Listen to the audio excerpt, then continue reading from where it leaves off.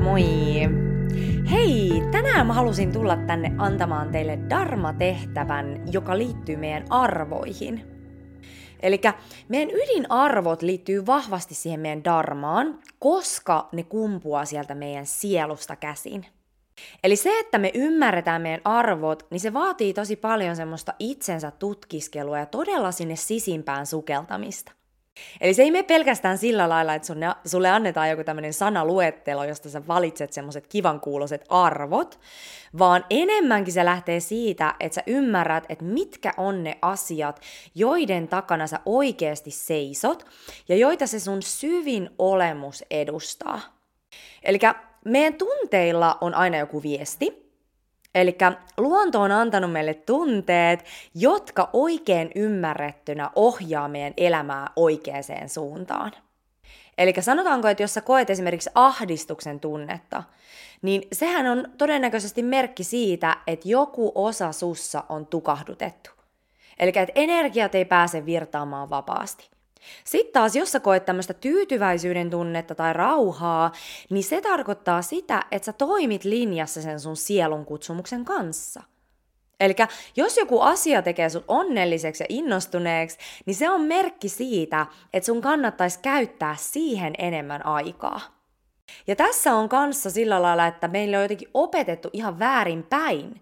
Eli tosi monella meistä on semmoinen uskomus, että työn pitää olla semmoista raskasta raatamista, ja se, että sä iloitset ja teet työtä ja todella nautit siitä tekemisestä, niin se jotenkin tarkoittaisi sitä, että sä et tee oikein asioita. Vaikka tosiasiassahan silloin, kun ihminen on onnellinen ja iloinen, niin hän on paljon tuotteliaampi ja hän tekee työnsä paljon paremmin. Ja se motivaatio kantaa paljon pidemmälle. Eli tämä on myös semmoinen asia, mikä meidän pitää oppia pikkuhiljaa kääntää ympäri. Eli se on ok nauttia sun työstä. Ja tosissaan silloin, kun me toimitaan meidän arvojen mukaisesti, niin me koetaan semmoista positiivisuuden ja täyttymyksen tunnetta. Kun taas sitten, jos me toimitaan meidän arvoja vastaan, niin me koetaan turhautumista, vihaa, pettymystä ja niin edelleen. Mun tulee ainakin semmoinen tosi likainen olo nykyään, että jos mä toimin niitä mun arvoja vastaan. Ja se on se merkki, että mä oon, että okei, nyt tää ei ollut ihan oikein. Ja tosissaan tämän päivän tehtävässä me käytetään meidän tunteita johtolankana niihin meidän ydinarvoihin. Eli tässä tehtävässä me käännetään ensin meidän katse viimeisiin viikkoihin. Eli aloita sillä lailla, että sä tuot sun mieleen 5 sellaista hetkeä, jotka teki sut onnelliseksi viimeisen viikon tai 2 sisällä. Eli tosissaan käyt näitä viimeisiä viikkoja läpi, ja sitten sen jälkeen kirjaat nämä 5 tapahtumaa tai hetkeä ylös paperille. Nämä voi olla ihan semmosia, että ehkä sulla oli vaikka hyvä kohtaaminen sun vanhan ystävän kanssa, ehkä sä autoit jotain ventovierasta henkilöä kadulla, ja siitä sulle tuli tosi hyvä fiilis. Ehkä sä koit tämmöisen suuren onnistumisen kokemuksen töissä. Ehkä sulla oli ihana hetki ihan itses kanssa, vaikka tuolla luonnossa, kun sä katsoit auringon laskua. Ehkä sulla oli hauska hetki ystävien kanssa, läppä lensi ja kaikki nauroi ihan kippurassa. Elikkä mitä ikinä sulla tulee mieleen, listaa nää ylös. Ne voi olla ihan yksinkertaisia asioita.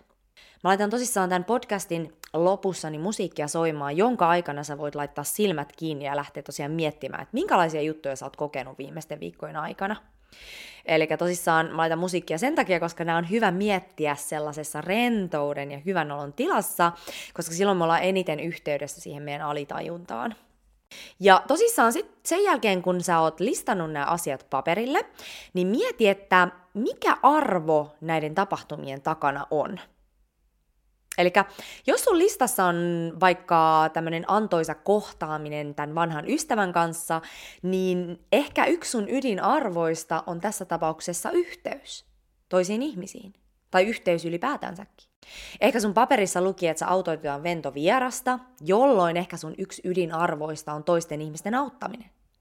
Ehkä sä kirjasit ylös, että sait ylennyksen töissä, mikä saattaa tarkoittaa sitä, että ehkä sun yksi ydinarvo on menestys. Tai sitten ehkä sä koit semmoista syvää täyttymyksen tunnetta silloin, kun sä meditoit siellä metsässä ja katsoit sitä auringonlaskua, mikä tarkoittaa sitä, että ehkä yksi sun ydinarvoista on luonto tai sit henkisyys. Eli pohdi sitä, että mitä näiden tapahtumien taustalla on. Ja tosissaan näiden perusteella niin sun eteen pitäisi pompsahtaa semmoinen 3-5 ydinarvoa. Ja sitten tämän jälkeen sä voit lähteä miettimään, että minkälaisia asioita ja aktiviteetteja sun kannattaisi alkaa lisäilemään sun päiviin, jotta sä voisit alkaa elämään sun arvojen mukaista elämää. Koska silloin, kun me eletään niiden meidän ydinarvojen mukaista elämää, niin silloin me koetaan sitä täyttymyksen tunnetta, ja tämä jo itsessään lähtee kuljettamaan meitä sitä meidän dharmaa kohti. Eli sä voit lähteä miettimään sun elämän eri osa-alueita ja miten sä voit niihin lisätä näitä sun arvoja. Eli sä voit miettiä vaikka perhe-elämää, tuot sä sun arvoja esiin silloin, kun sä oot sun perheen kanssa, entä minkälaisessa työssä nämä sun arvot pääsis edustetuiksi, pääseekö ne tällä hetkellä, jos ei, niin mitä sä voit tehdä, jotta ne pääsee, entä minkälaisia harrastuksia sulla on, pääset sä toteuttamaan sun arvoja sun harrastuksissa, ja näin poispäin. Eli nämä ydinarvot, niin nämä on osa sitä sun sielun sormenjälkeä.